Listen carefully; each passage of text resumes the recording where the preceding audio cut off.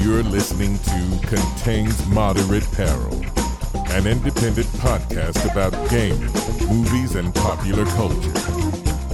Written and presented by Roger Edwards. Hello, and welcome to the Contains Moderate Peril podcast, episode number 182. I'm Roger, and as ever, I'm joined by my co-host, Brian. Good day, everybody. This week, we shall be discussing Star Wars fandom, because in many ways, it's a microcosm of everything that is good and bad about contemporary fandom. Would you not say, Brian? It's a big one, and it's been around for an awful long time, hasn't it? It has indeed, and it's also one that seems to provoke very strong opinions. It can be slightly polarizing at times.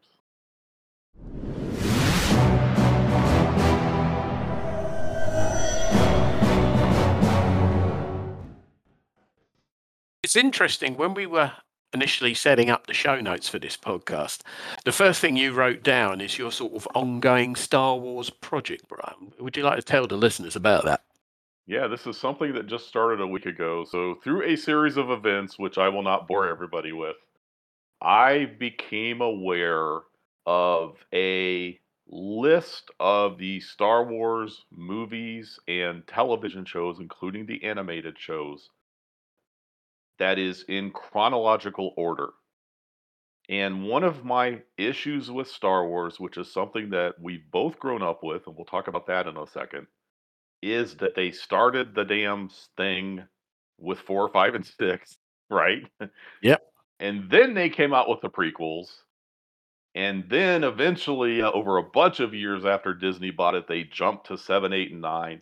In between time, there's been all of these shows that all fit into this timeline. Like, you can tell this was planned by how these things fit in. And I've never been exposed to any of those shows. So I had started watching The Mandalorian, which I heard good things about. I've seen about 3 episodes. It's actually very, very good. And that takes place on, it's people I've heard of, it's places I've heard of, Tatooine, all of these things, right? Yep. And I just start thinking, so where does this fit in? Like, I'm trying to figure it out myself, and I'm not that big of a fan. Anyway, long story short, I find this massive list, which you can probably put in the show notes if you want to, on Reddit of all places. And I have started watching Star Wars in exact chronological order according to this list. And it makes so much more sense now. It's not even funny. This is a revolution for me about Star Wars. The thing that actually makes this possible is that I upgraded my cell phone plan recently, and I now have Hulu and Disney Plus. Well, Disney Plus happens to have not all of this content, but the vast majority of this content that I'm going to be watching is in one place. That makes a massive difference. I've never in my life seen the Clone Wars. The Clone Wars is a crap ton of content. And it's about a very specific time, and it fills in a lot of the holes. I can tell this already, only ever seeing like 2 episodes, but I'm like, "Oh, wow, this all fits." And once that light bulb went off for whatever reason, and I saw, "Oh my gosh, all of this is on Disney Plus." I'm like, "Yeah, I'm doing this." So it may take months, but I'm trying to every night watch 1 or 2 TV episodes or 1 movie, whatever comes next on the list, and we will see how long this takes me. But for the first time in my life, I will actually have a good, hopefully solid understanding of Star Wars, something that was very important when I was young and was just cool, right? Yep. That they have, over the years, they have built this out. There's obviously a master plan to it. They're obviously telling this story that spans decades, and I've always seen it completely out of order, pieces, parts, missing huge chunks. Now I'm going to have it all in one place. And then whatever they bring out from now on, I'm going to be able to catch up with, and hopefully it'll make a lot more sense to me. The reason we wanted to use Star Wars as our sort of stepping stone into a wider discussion on fandom is because, for me, it was a defining moment in my youth. I was born in late 1967. Star Wars actually got shown in spring '78 in the UK. So I just had my birthday the previous December, so I was 10. In many ways, the perfect age to see Star Wars. And at the time, I liked Doctor Who. I liked James Bond. I enjoyed those things. I enjoyed the toys associated with them, but I didn't go out of my way. I didn't go out of my way to sort of pursue everything associated with Bond and Doctor Who. But then Star Wars came along, and it just got me hook, line, and sinker because it had an action-packed, dynamic story with interesting, enjoyable characters, and then you had that universe which you've only got to look at things in the Star Wars universe. They look used. They look like they've been created and used, and it has that quality of seeming very real. I mean, I know some of the technology, when you start thinking about it, patently isn't, but everything it looks manufactured and produced by a company, and in some places it's older equipment, so it's worn and been patched and been adapted. It has this tangible feel of a living, breathing universe. That wasn't wasted on me. That sort of hooked me, that sense of storytelling and world building. And the only time I've ever felt that sense of world building since is when I then started a couple of years later getting into the writings of J.R.R. Tolkien. What about you, Brian? He's the master, isn't he? Yeah, Star Wars. I just remember I probably watched it about a year after it came out, so probably 78. And my dad took me and my brothers. And I just remember sitting in that theater and it pops up and it says a long time ago in a galaxy far, far away. And it just kind of blew my mind as a kid, right? Like, like I knew from the news and my friends and stuff that they're pew pew shoot 'em up and lightsabers and spaceships and all of this stuff, this badass stuff that you think of as representing the future. And they're like, no, no, this happened a long time ago. I'm just like, whoa, that's cool. And just seeing all of those things, and it did. It felt like a real world. It still does, doesn't it? Like Yes. this isn't. It's not clean. It's not perfect.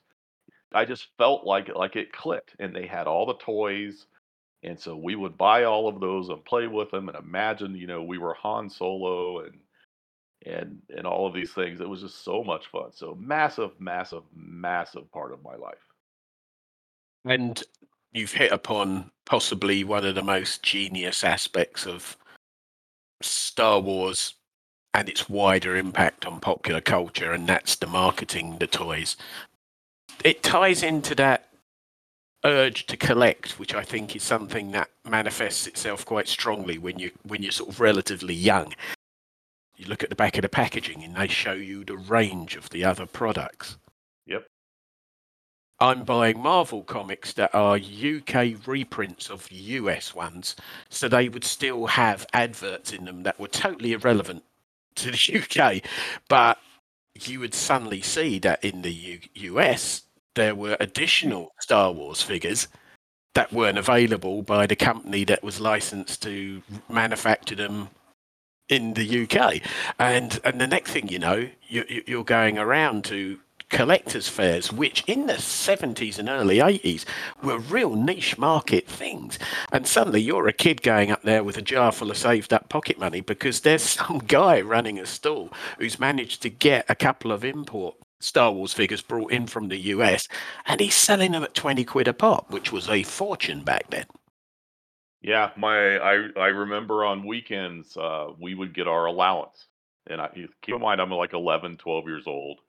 My allowance was $2 a week, and we would go to Sears, and in the basement of Sears was the toy department, and they would have this giant right up the end of the escalator was this giant Star Wars figure shelving display, and Star Wars figures cost $1.99 at the time.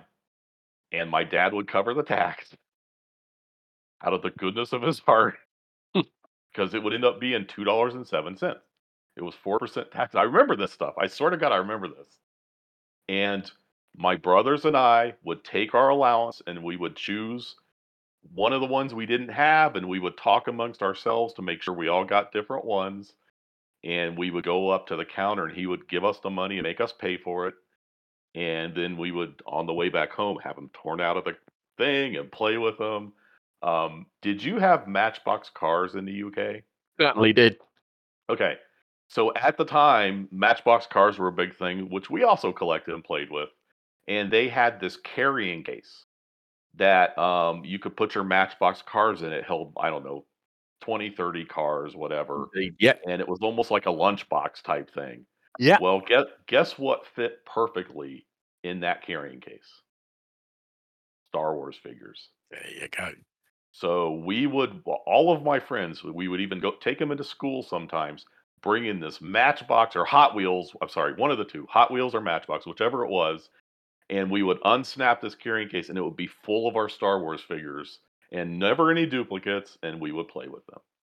Fond memories, I'm telling you. Indeed. And this is the thing that sort of made me aware of sort of the nature of fandom, because, as I said, I like Doctor Who, and they used to release paperback books which were novelizations of Doctor Who stories. And I used to go to a shop fairly close to where I live. It was a science fiction specialist bookshop. Used to go with my dad, and he'd come out with an armful of Isaac Asimov and whatnot, and I come out with these Doctor Who novelizations. Happy days. And I used to enjoy collecting those, but I wouldn't worry about it if I didn't have them all. It would be like, I'll just save and get some next time. But Star Wars changed something because it sort of developed this sort of cult of enthusiasm around it. And what people have to remember, and young people, and by that I mean people under 20 who are getting into Star Wars or into Star Wars at the moment, is in the 70s and early 80s, the films came out. They'd stay in the cinemas for a crap ton of time by the standards of films. But then there would be a time when they went away. And the home video market only sort of started picking up by I'd say about 83, 84. And also, it took a while for the home video market to establish itself before CBS Fox actually decided to release the Star Wars trilogy on VHS beta tapes. So there was a period of time where, although you loved all things Star Wars, it wasn't available. You had to wait for some television network in the US and the UK to pay an absolute fortune to actually buy the rights to show that. And I can remember when ITV in the UK got the rights to show Star Wars for the first time, and apparently they virtually crippled themselves financially to get these rights. But then they knew if they showed it in the run up to Christmas, the advertising revenue that they get would pretty much put them back, put their balance sheet back in the good graces with the accountants. But yeah, there was a large period of time where you'd be between Star Wars films, and it's like all you could do was read the novelization, read the comics, the merchandise from fan clubs, etc. It's not like what it is nowadays, is it, Brian? No, this is like cable TV was something we had starting in the 80s in my household. Mm-mm. So this predates cable TV, believe it or not. But what I remember about Star Wars specifically is, so we had all the broadcast channels, and that was it. That was our television. But they would every once in a while show a documentary of some sorts about Star Wars, like the making of. Yes. Like I remember the snow, the Hoth, and all of that. And they had a documentary that they showed on regular TV. I don't know which channel, I don't remember, that we watched, and it got us pumped. And then we would go to the grocery store, and they would have magazines, and they would have Star Wars magazines, and we would buy the Star Wars magazines and just consume them. Look at all the pictures. I probably didn't read the articles, but you know what I mean? Like, Yep. and it would talk like I actually have a fairly good knowledge of how episode 4, the very first one to be released, was made. All of the special effects were done because I've seen the behind the scenes of that as a child. Yep. That was part of the experience, was being blown away in the theater by, "Oh my god, look at what they did in this trench and these freaking things flying across and these amazing sounds," and then watching a documentary a couple months later that's like, "Here's how we did it," and then we all wanted to be filmmakers, right? Yeah. Star Wars is the first big fandom I think I ever became aware of in my life. There was probably other fandoms before that. Star Trek comes to mind. Star Wars is, I believe, the first huge fandom that I was ever even aware of and also a part of. Another important fact that needs to be sort of made clear for people who are, younger than ourselves, us being mature gentlemen in our middle 50s. There was no internet. There was not this machine that reported and regurgitated information about everything as it happened. So Star Wars was successful. It was announced that they were going to make a sequel. And then you had a vacuum of information for 2.5 years. It was just, we're making a film, it will be ready when it's ready, shut up and wait for it. And that's how it used to work. And therefore, when this film got released, the sequel to at that time, the most commercially successful film of all time, people were totally stoked and hyped and up for it. And it did live up to expectations. It's worth pointing that out. Sequels so often disappoint or fall into the trap of trying to repeat what's been done already. And The Empire Strikes Back is a superb sequel, and for many Star Wars fans, and for just non-Star Wars fans, just for film fans per se, it's considered the best of the original trilogy.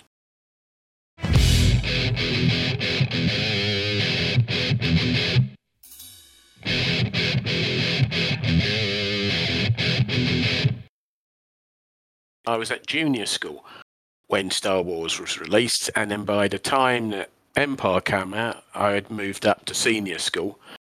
I was very fortunate that obviously then Return of the Jedi was 83, because then round about that time, you're then starting to move away from being a child to a teenager. And let's just say politely, other concerns come into the equation. And it's interesting because I enjoyed all three Star Wars films, really went all in on the fan culture around it. And then when it finished in 1983 and the trilogy, for all intents and purposes, ended, it was like, cool, okay.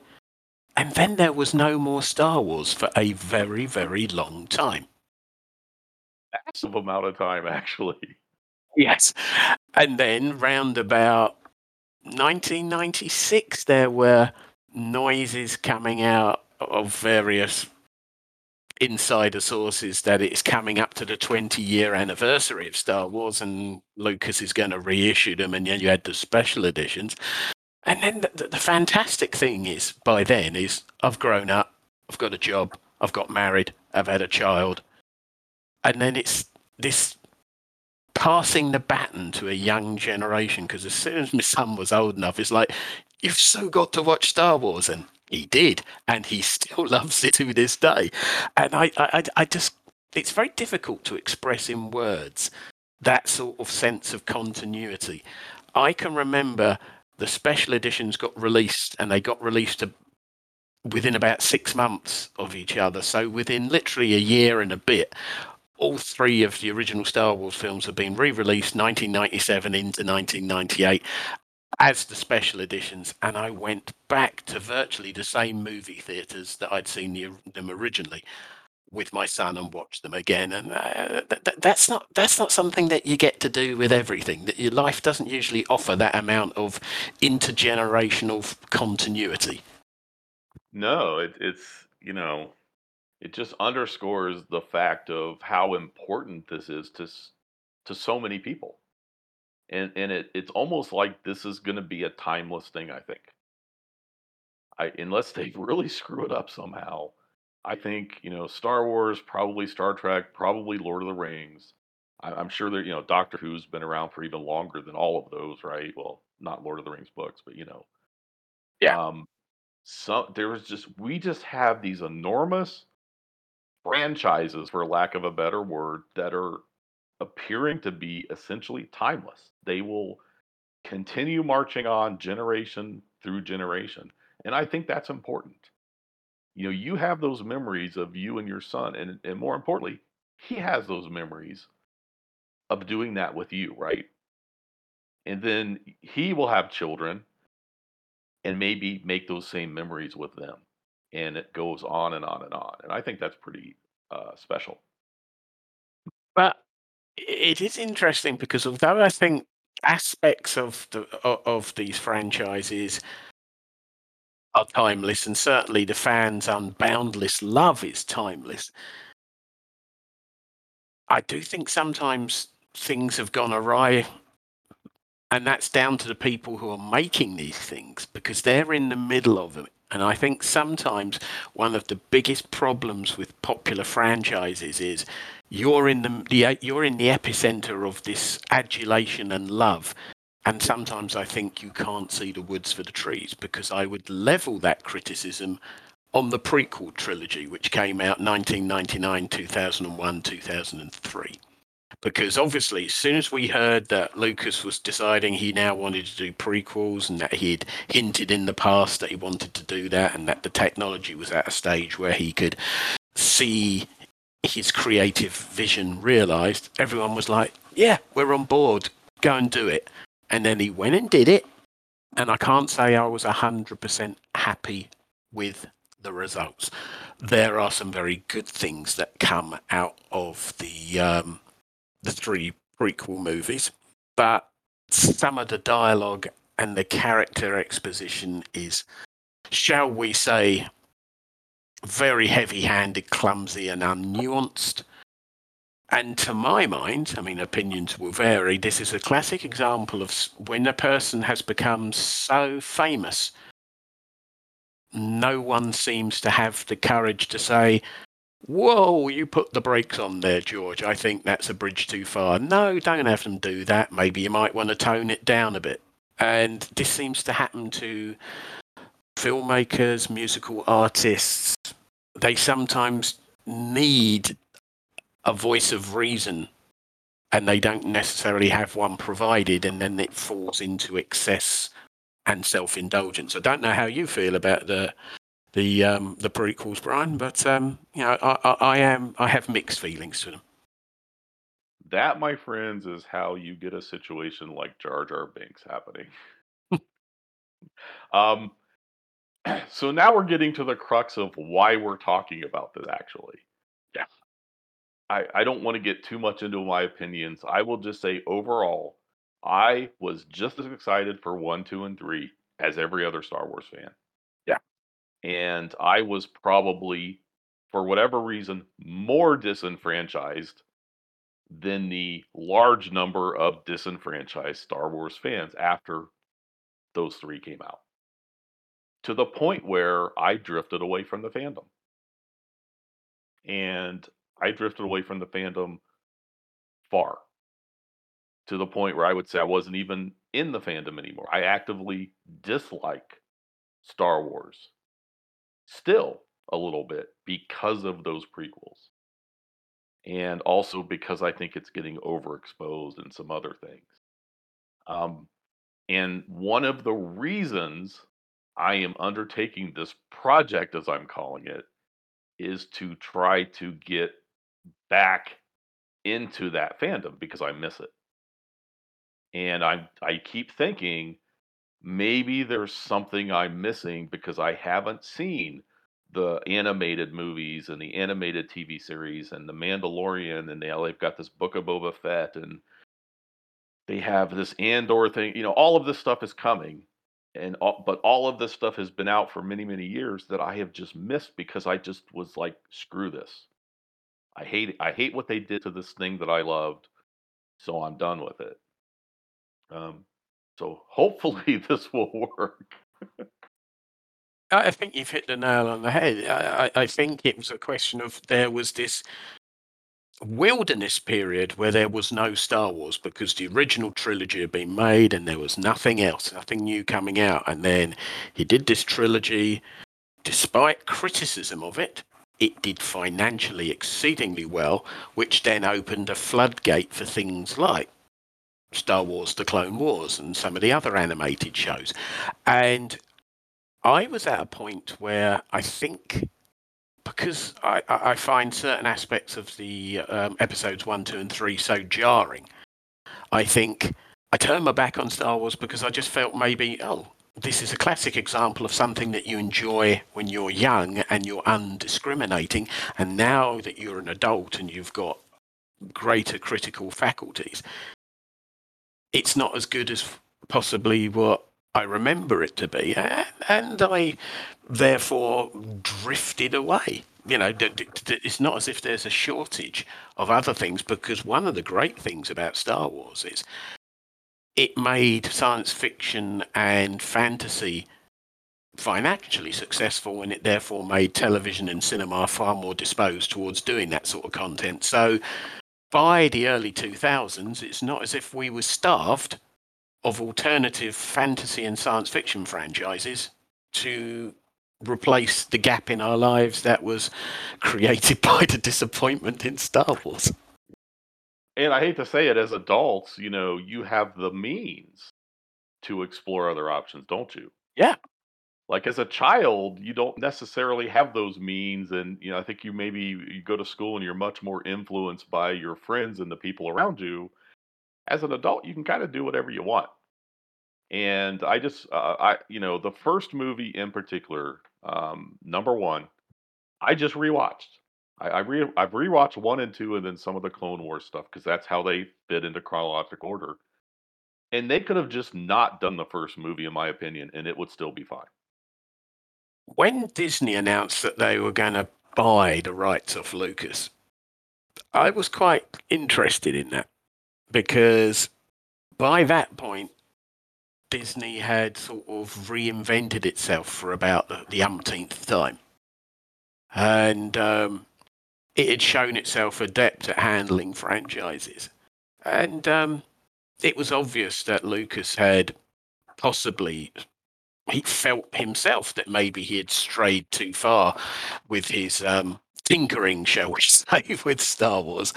Certainly, fans were unhappy. Interesting, the internet was about when episodes 1, 2, and 3 were being produced and released, and there was a great deal of discussion. By the time that Disney came along and bought Star Wars, the internet culture was clearly established. And what I found fascinating was, so Disney are going to do a new Star Wars film. Disney are going to do a trilogy of films that come after Return of the Jedi. Disney are now slowly letting us know who's going to be directing, who's going to be writing, who's going to be appearing in it. Everyone's getting stoked. Everyone's getting pumped. Everyone's getting really, really, really, really excited. And then we get a remake / soft reboot of effectively A New Hope. And it wasn't really anything new. It was a bit of a fan service, and it sort of took certain story elements and developed them, and they were quite interesting, but the actual central storyline, it's just a retread of the original Star Wars movie. And, fans were making themselves heard and were very, very vocal in their dislike. And then you had the second one, The Last Jedi. Yeah. Which dared to be different.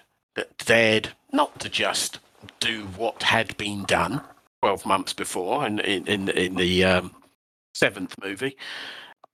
It dared to do something different, and that's when, oh my gosh, I know fans can be unhappy campers when they want to be, but I have never, ever, ever seen such coordinated and concentrated vitriol because effectively someone didn't make the story that was going on in the fans' head. And that to me was a sea change as far as I thought fandom was a force for good. I thought fandom was bringing people together, enjoying a shared experience. And then you basically just had a movie studio held hostage by a group of rogue fans. Yeah, and I think George R.R. Martin might have something to say about that very subject. Game of Thrones books coming out at a glacial pace, and people are getting militant about it. Mm. I just earlier mentioned how much I love episode 4. Mm-hmm. Therefore, you might think I would really like episode 7. Mm-hmm. I hate it. I sat there, I didn't really know anything about it going into it other than whatever. It's Star Wars, it's new Star Wars. New Star Wars is good in my opinion for the most part. And I just remember watching this going, wait a second, this is a New Hope all over again. And by the end of it, I'm like, why did they do that? I don't want to see the movie I saw in 1978 or whenever I actually saw it. I want to see a new Star Wars movie, right? Yeah. Like it kind of angered me a little bit. Like why I get why they're doing it. It's a fan service and they're trying to make everybody happy, but it had the exact opposite effect. And then The Last Jedi brought that unpleasantness. And suddenly you've got a group of people who basically saying Star Wars was made for us. We don't want people of ethnicity in it. We don't want women in it. We don't want these sort of storylines in it. There was the hubris of creating an online petition to demand that the studio remake the film. Now, let's just take a moment to sit and reflect upon that. Yep. When you're a fan, you are enthralled by something that is made and produced by somebody else. Your support and your dollar is important to the people that make that product.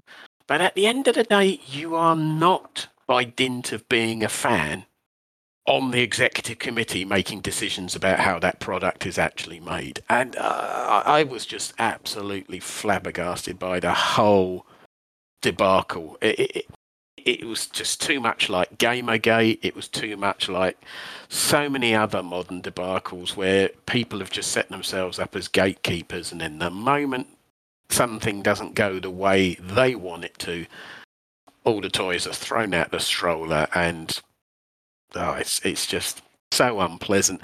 And it did have an impact because when they finally brought out the third movie, which wrapped up the storyline, and oh look, the Emperor Palpatine's still knocking about the place. Oh well, it was, the whole film was just such an utter contrivance and fan service. It was, for me, it was an unsatisfactory conclusion, and I was flabbergasted that Disney fumbled the ball so much. But then they didn't seem to have a plan. They didn't write 3 films.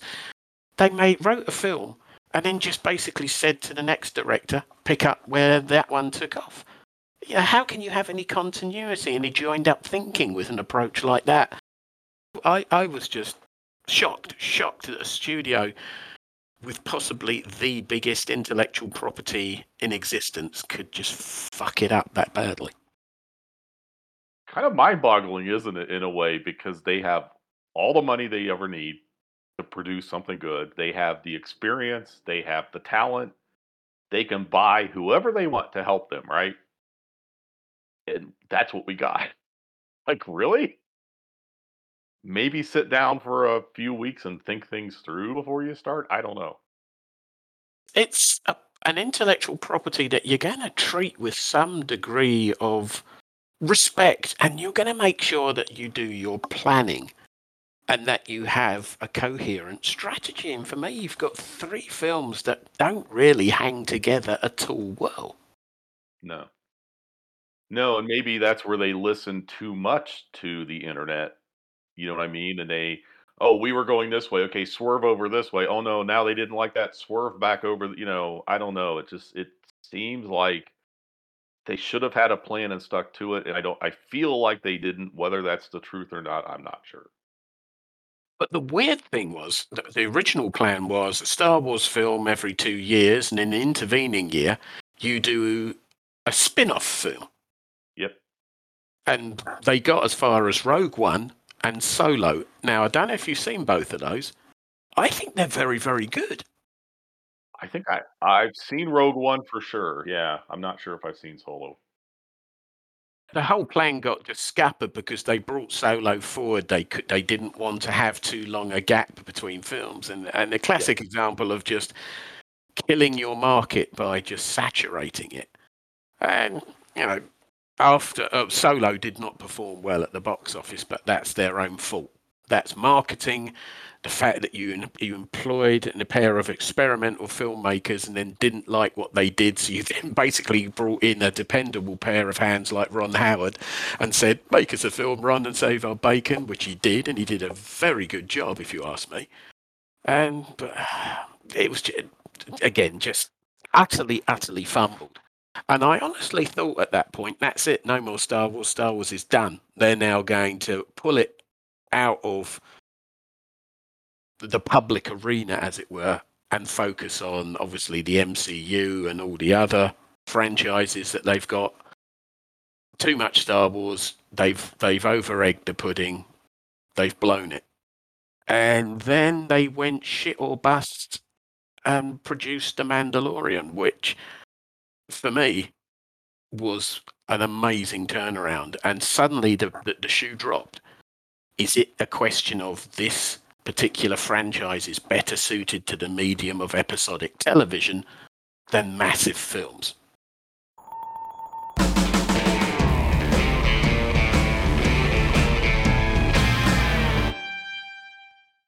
Going back to my project, me sitting down a week ago and watching the first 3 episodes of The Mandalorian is what prompted this entire episode right here.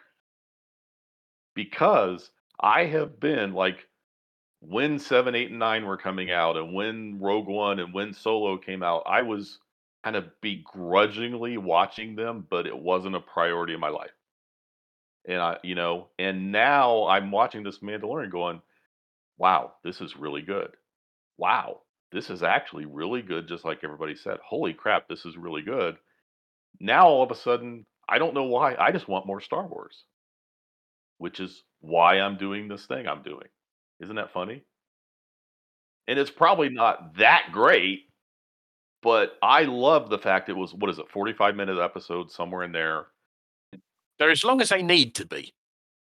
Yeah, so essentially, well, again, I've only seen 3 and I've stopped, and I'm gonna, whenever it comes back up in my chronological order, I'll be watching it again. Super excited about it. But I'm just like, I like this story. I like finding out more about these bounty hunters. It takes place on places that I know, and it references people that I know. I like everything about this. This is what I like, and I like the fact it's not a 2-hour movie that I have to sit here and suffer through the slow parts, Yes. because there's not a lot of slow parts. When you do episodic storytelling in that way, they have to cut all the fat out for the most part. Yeah. You have action scene, story exposition, little bit of a curveball thrown in, credits roll.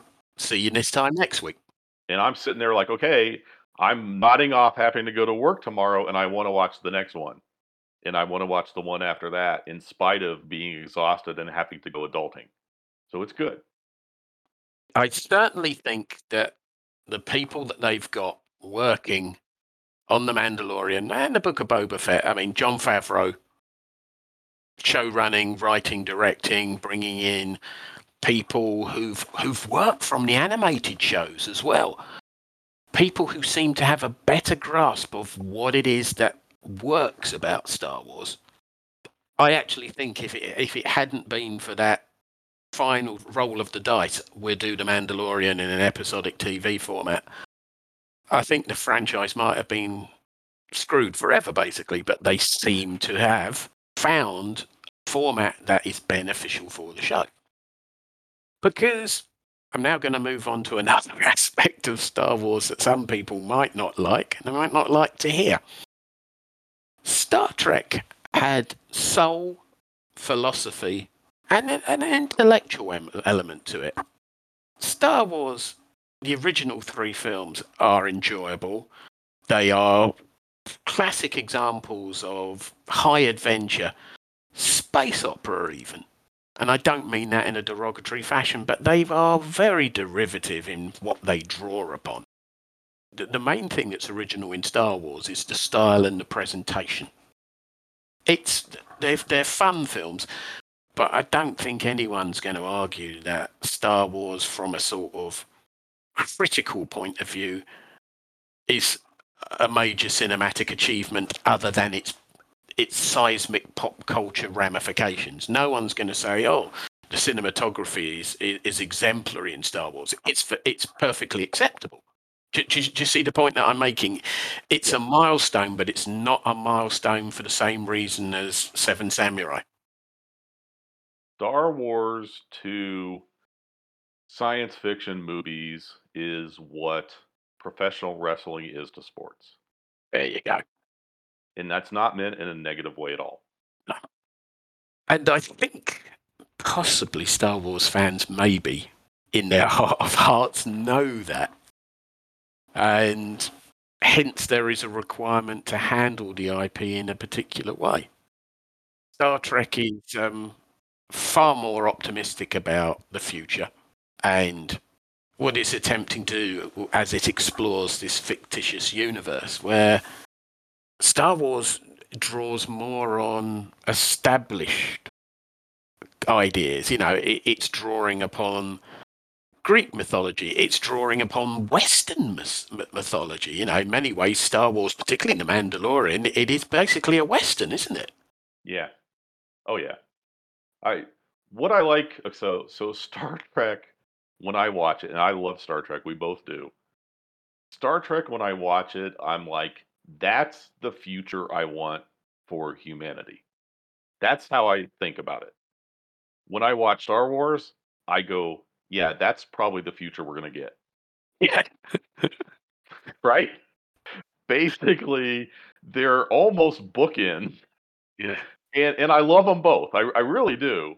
Yeah. But yeah, I just the grittiness of Star Wars and the tiredness of the people and the places, and it feels like something that could actually happen. Whereas Star Trek, as much as I love it, almost feels like this unattainable goal.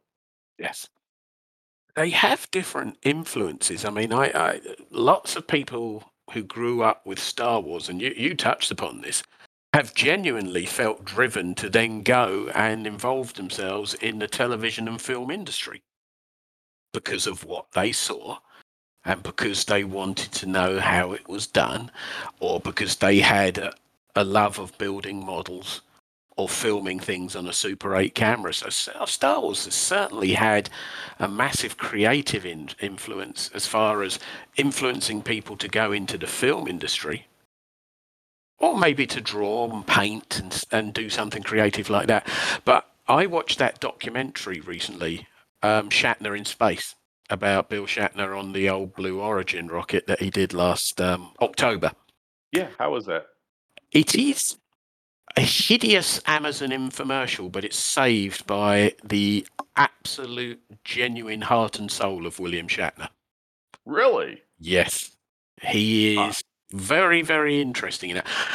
This is a man who, and this is so relevant to Stardom, he got into a TV show. It was a gig.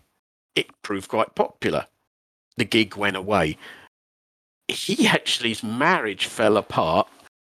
He was broke. He was sleeping in the back of his truck in 1969-70 when people were walking on the moon. And he's looking up thinking, they're up there and I'm hitting rock bottom. And then Star Trek grew through syndication. It came back. Shatner struggled with his relationships with his work colleagues.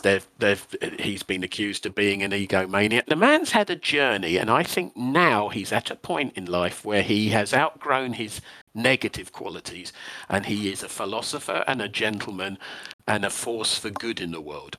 And he walks into the Blue Origins headquarters, where they've built this commercial rocket And virtually every member of staff there, from the cleaners, the admin staff, the catering staff, the scientists, the software developers, they're all there because they watched Star Trek and they believed in what it had to say, and because they treat him as some sort of icon and cultural touchstone. And he walks into the main central lobby of the Blue Origin Centre, and as well as pictures and memorabilia of classic NASA astronauts, it's filled with Star Trek memorabilia, and there's a huge model of the Enterprise. And you watch him, the man is humbled by the fact that people have done something because he had some inspiration and something to tell them that touched them, and they then wanted to take that forward. It is quite profound. I was quite surprised. So essentially a real life redemption arc. Very much so. You know what? I'm going to watch it now. I saw it pop up in my feed. Yeah. And I'm not a big fan of that particular person, although I enjoy the role that he played and what it represents. I'm going to watch it now.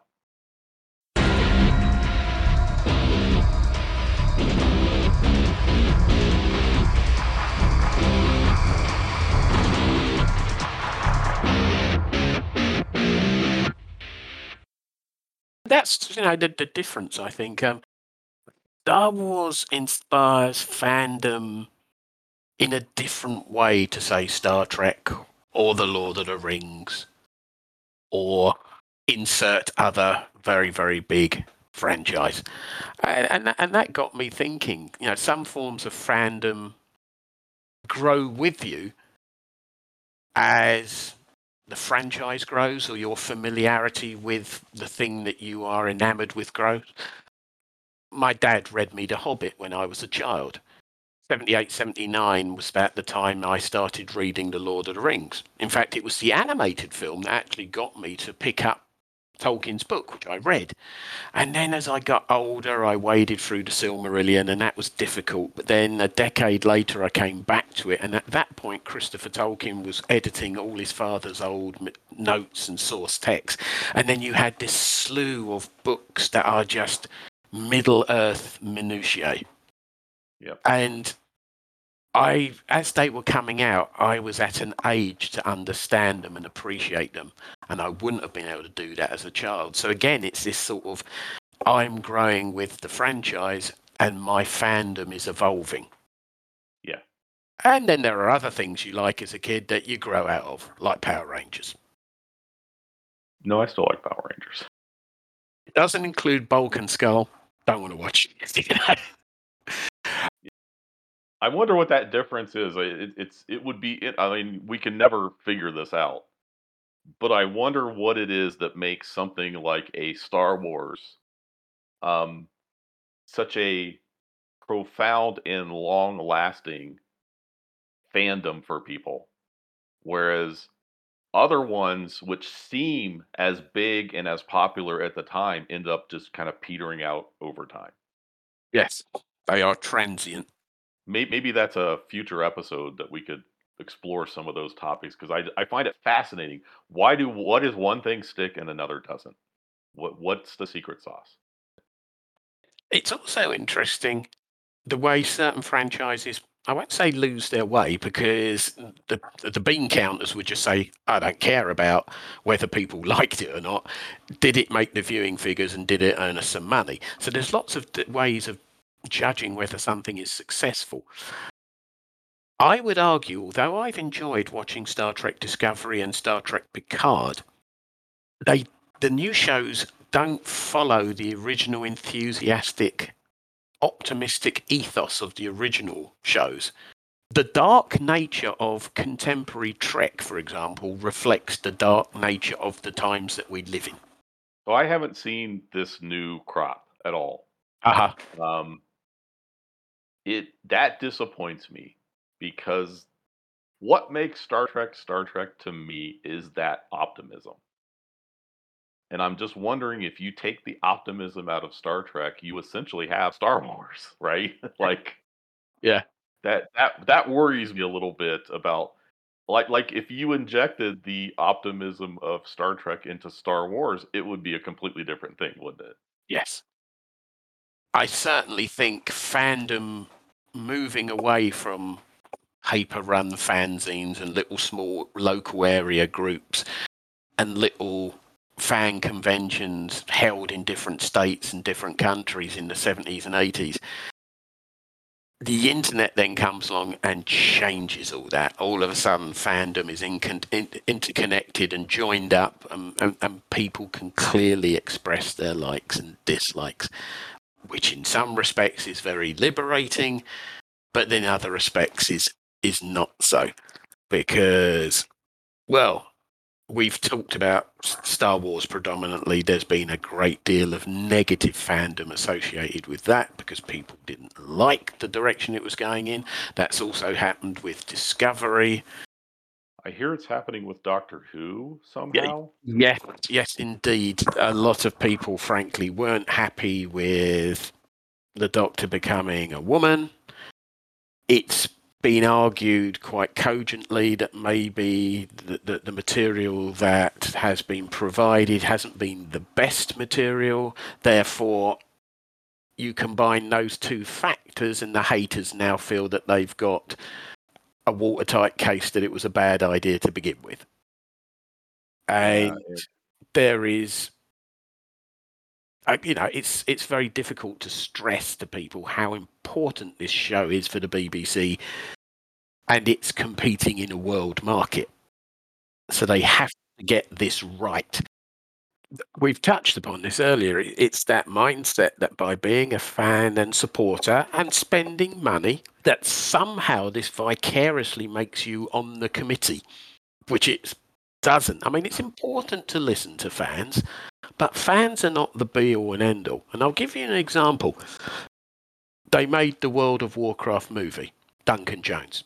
Yep. Now, there are lots of World of Warcraft fans, numbered in millions, but you need those to come out and see the movie, and even they alone are not sufficient in number to make such a project financially viable. And anyone involved in the movie industry will know that, grasp that quite quickly. So what you then have to do is take an intellectual property that's loved by Group A, and you have to make it accessible to Group B.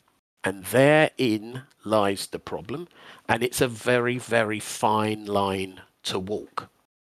Broadly speaking, I would say that Peter Jackson managed to get movies out of the Lord of the Rings that hit enough beats to keep fans happy, but made people who didn't understand able to sit in a cinema and follow the films. I personally like the World of Warcraft movie, but there again, I didn't have any World of Warcraft baggage. And it might interest people to know that somebody who's played the game for a decade and a half has never seen it.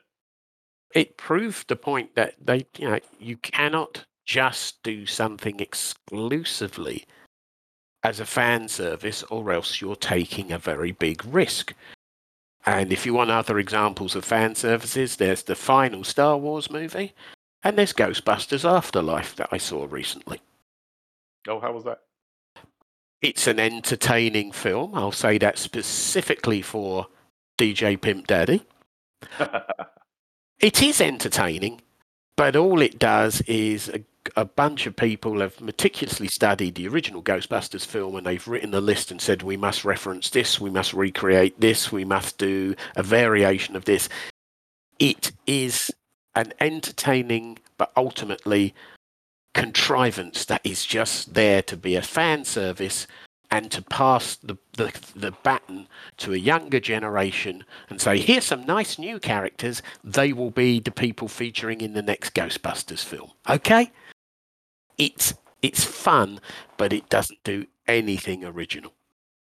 I think that is the problem. I think that's the problem. Fans maybe wield a little bit too much power nowadays.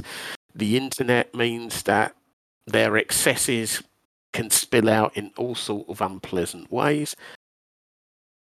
And it spoils it for other people, Brian.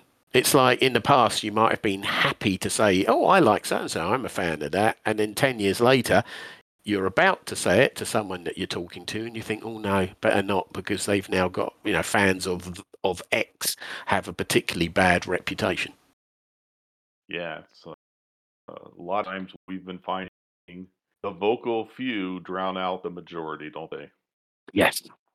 And it's also something that possibly has been too commodified.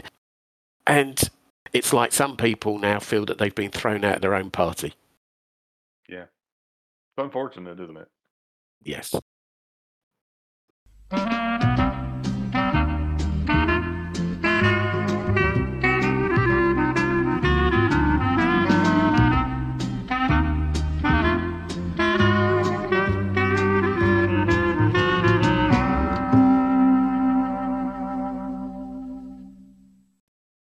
Well, that seems like a good place to wrap up episode 182 of the Contains Moderate Peril podcast. There are our thoughts on fandom specifically associated around Star Wars, but we've certainly dipped our toes in several other topics. Obviously, there's a lot more to say. We would welcome any comments, so do feel free to get in touch and let us know if you feel that we've done a good, bad, or indifferent job covering the subject, or if there's any points that you feel that we've missed out that you'd like to make yourself. We shall be back in a week's time with another show and another topic of discussion. Until then, thank you very much indeed for listening. So goodbye from me. And goodbye from me. You've been listening to Contains Moderate Peril. For more information, visit containsmoderateperil.com and follow us on Twitter at Moderate Peril.